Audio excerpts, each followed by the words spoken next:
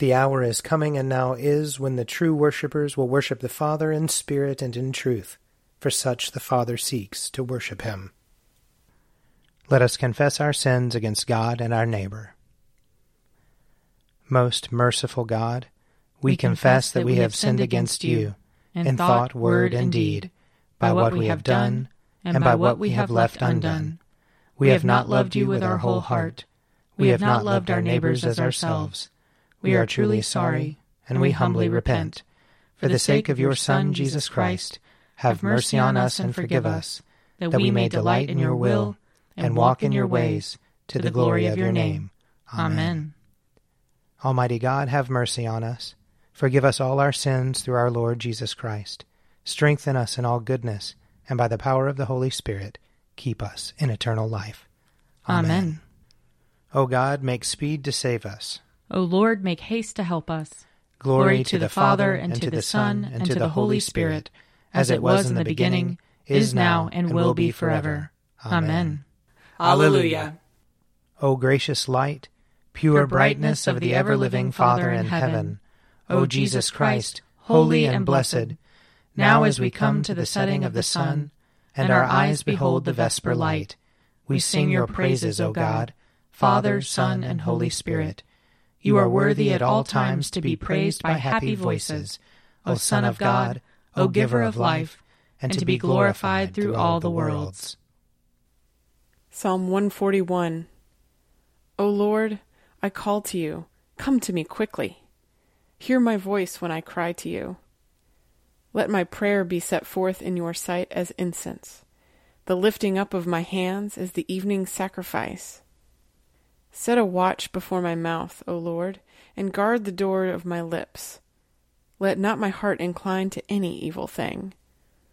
Let me not be occupied in wickedness with evildoers, nor eat of their choice foods. Let the righteous smite me in friendly rebuke. Let not the oil of the unrighteous anoint my head, for my prayer is continually against their wicked deeds. Let their rulers be overthrown in stony places, that they may know my words are true, as when a plowman turns over the earth in furrows. Let their bones be scattered at the mouth of the grave. But my eyes are turned to you, Lord God. In you I take refuge. Do not strip me of my life. Protect me from the snare which they have laid for me, and from the traps of the evildoers. Let the wicked fall into their own nets, while I myself escape. Psalm 143. Lord, hear my prayer, and in your faithfulness heed my supplications. Answer me in your righteousness. Enter not into judgment with your servant, for in your sight shall no one living be justified. For my enemy has sought my life. He has crushed me to the ground.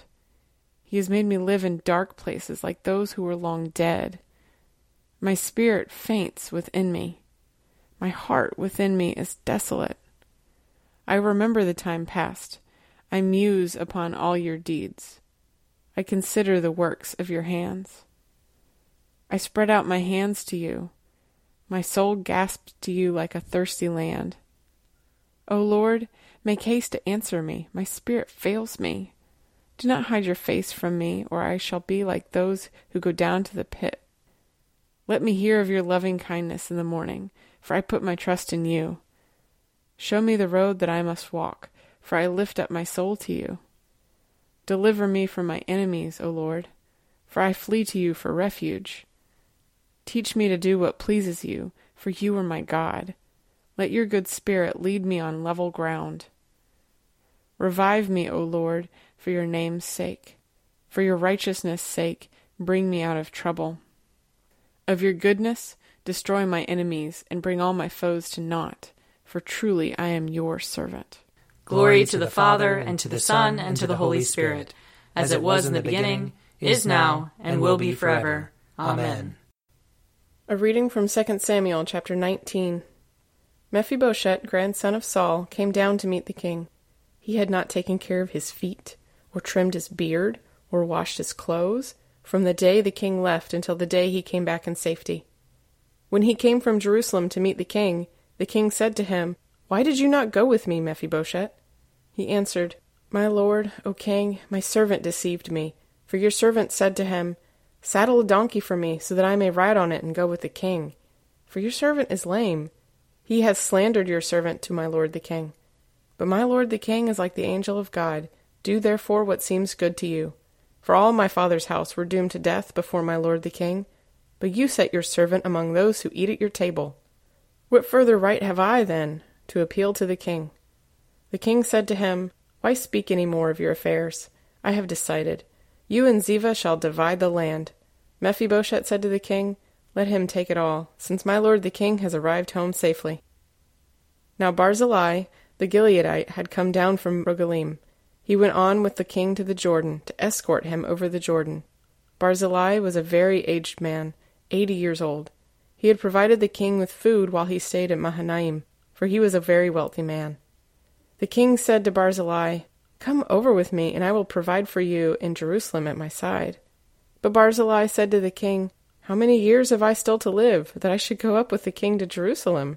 Today I am 80 years old. Can I discern what is pleasant and what is not? Can your servant taste what he eats or what he drinks? Can I still listen to the voice of singing men and singing women? Why then should your servant be an added burden to my lord the king? Your servant will go a little way over the Jordan with the king. Why should the king recompense me with such a reward? Please let your servant return, so that I may die in my own town, near the graves of my father and my mother. But here is your servant Himham. Let him go over with my lord the king, and do for him whatever seems good to you." The king answered, "Himham shall go over with me, and I will do for him whatever seems good to you, and all that you desire of me I will do for you." Then all the people crossed over the Jordan, and the king crossed over. The king kissed Barzillai, and blessed him, and he returned to his own home. The king went on to Gilgal, and Himham went on with him. All the people of Judah, and also half the people of Israel, brought the king on his way. Then all the people of Israel came to the king and said to him, "Why have our kindred, the people of Judah, stolen you away, and brought the king and his household over the Jordan, and all David's men with him?" All the people of Judah answered the people of Israel, "Because the king is near of kin to us. Why then are you angry over this matter? Have we eaten at all at the king's expense, or has he given us any gift?" But the people of Israel answered the people of Judah, "We have 10 shares in the king, and in David also we have more than you. Why then did you despise us? Were we not the first to speak of bringing back our king?" But the words of the people of Judah were fiercer than the words of the people of Israel. Here ends the reading. Glory to you, Lord God of our fathers. You are worthy of praise. Glory to you. Glory to you for the radiance of your holy name. We will praise you and highly exalt you forever. Glory to you in the splendor of your temple. On the throne of your majesty, glory to you. Glory to you seated between the cherubim. We will praise you and highly exalt you forever. Glory to you beholding the depths. In the high vault of heaven, glory to you. Glory to you, Father, Son, and Holy Spirit. We will praise you and highly exalt you forever. A reading from the Acts of the Apostles. Some days later, when Felix came with his wife Drusilla, who was Jewish, he sent for Paul and heard him speak concerning faith in Christ Jesus. And as he discussed justice, self-control, and the coming judgment, Felix became frightened and said, "Go away for the present. When I have an opportunity, I will send for you." At the same time, he hoped that money would be given him by Paul, and for that reason he used to send for him very often and converse with him. Years had passed. Felix was succeeded by Porcius Festus, and since he wanted to grant the Jews a favor, Felix left Paul in prison. 3 days after Festus had arrived in the province, he went up from Caesarea to Jerusalem, where the chief priests and the leaders of the Jews gave him a report against Paul. They appealed to him and requested as a favor to them against Paul to have him transferred to Jerusalem. They were, in fact, planning an ambush to kill him along the way. Festus replied that Paul was being kept at Caesarea, and that he himself intended to go there shortly. "So," he said, "let those of you who have the authority come down with me, and if there is anything wrong about the man, let them accuse him." After he had stayed among them not more than 8 or 10 days, he went down to Caesarea. The next day he took his seat on the tribunal and ordered Paul to be brought. When he arrived, the Jews who had gone down from Jerusalem surrounded him, bringing many serious charges against him, which they could not prove. Paul said in his defense, "I have in no way committed an offense against the law of the Jews, or against the temple, or against the emperor." But Festus, wishing to do the Jews a favor, asked Paul, "Do you wish to go up to Jerusalem and be tried there before me on these charges?" Paul said, "I am appealing to the emperor's tribunal. This is where I should be tried. I have done no wrong to the Jews, as you very well know. Now, if I am in the wrong and have committed something for which I deserve to die, I am not trying to escape death. But if there is nothing to their charges against me, no one can turn me over to them. I appeal to the emperor." Then Festus, after he had conferred with his council, replied, "You have appealed to the emperor. To the emperor you will go." Here ends the reading. Lord, you now have set your servant free, to go in peace as you have promised. For these eyes of mine have seen the Savior, whom you have prepared for all the world to see, a light to enlighten the nations, and the glory of your people Israel. Glory to the Father, and to the Son, and to the Holy Spirit, as it was in the beginning, is now, and will be forever. Amen. A reading from Mark chapter 12. While Jesus was teaching in the temple, he said, "How can the scribes say that the Messiah is the son of David? David himself by the Holy Spirit declared, 'The Lord said to my Lord, sit at my right hand, until I put your enemies under your feet.'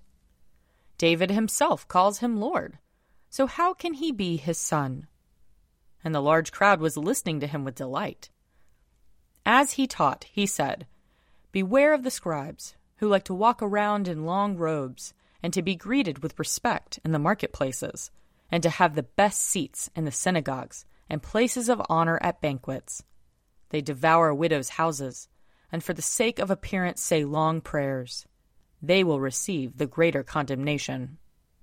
He sat down opposite the treasury and watched the crowd putting money into the treasury. Many rich people put in large sums. A poor widow came and put in 2 small copper coins, which are worth a penny.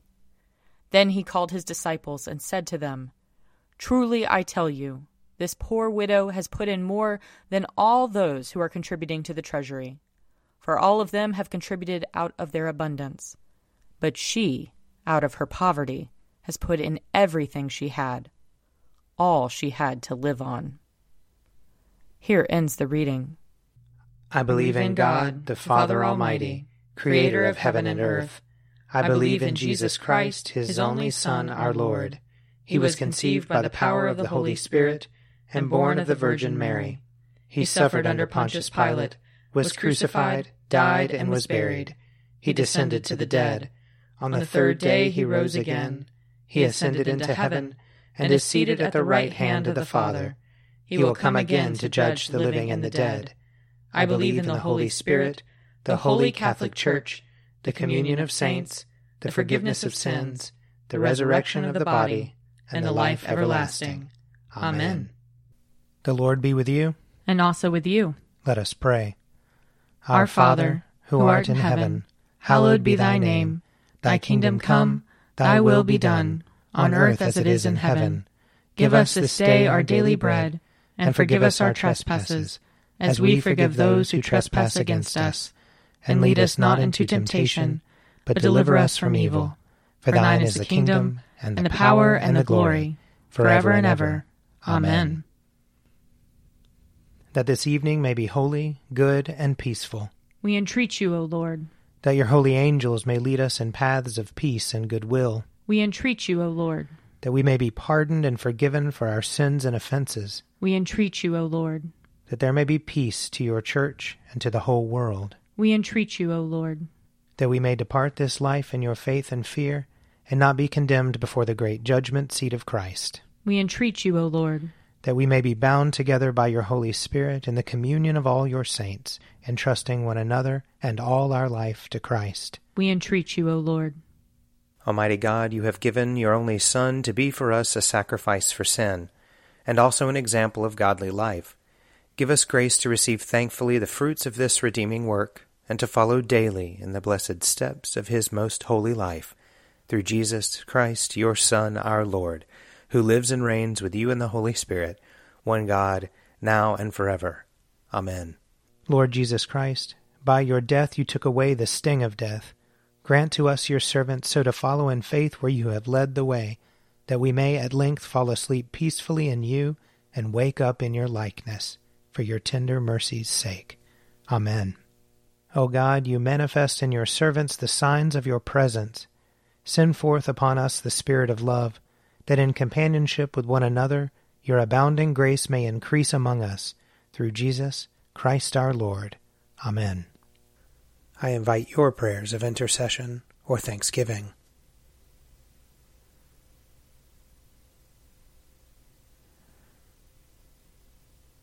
Almighty God, Father of all mercies, we, your unworthy servants, give you humble thanks for all your goodness and loving kindness to us and to all whom you have made. We bless you for our creation, preservation, and all the blessings of this life, but above all for your immeasurable love in the redemption of the world by our Lord Jesus Christ, for the means of grace and for the hope of glory. And we pray, give us such an awareness of your mercies that with truly thankful hearts we may show forth your praise, not only with our lips, but in our lives, by giving up ourselves to your service, and by walking before you in holiness and righteousness all our days, through Jesus Christ our Lord, to whom with you and the Holy Spirit be honor and glory throughout all ages. Amen. Let us bless the Lord. Thanks be to God. The grace of our Lord Jesus Christ, and the love of God, and the fellowship of the Holy Spirit be with us all evermore. Amen. An Evening at Prayer is produced by me, Father Wiley Ammons. And me, Laura Ammons. And me, Mother Lisa Miro. And sponsored by Forward Movement. Find out more at prayer.forwardmovement.org.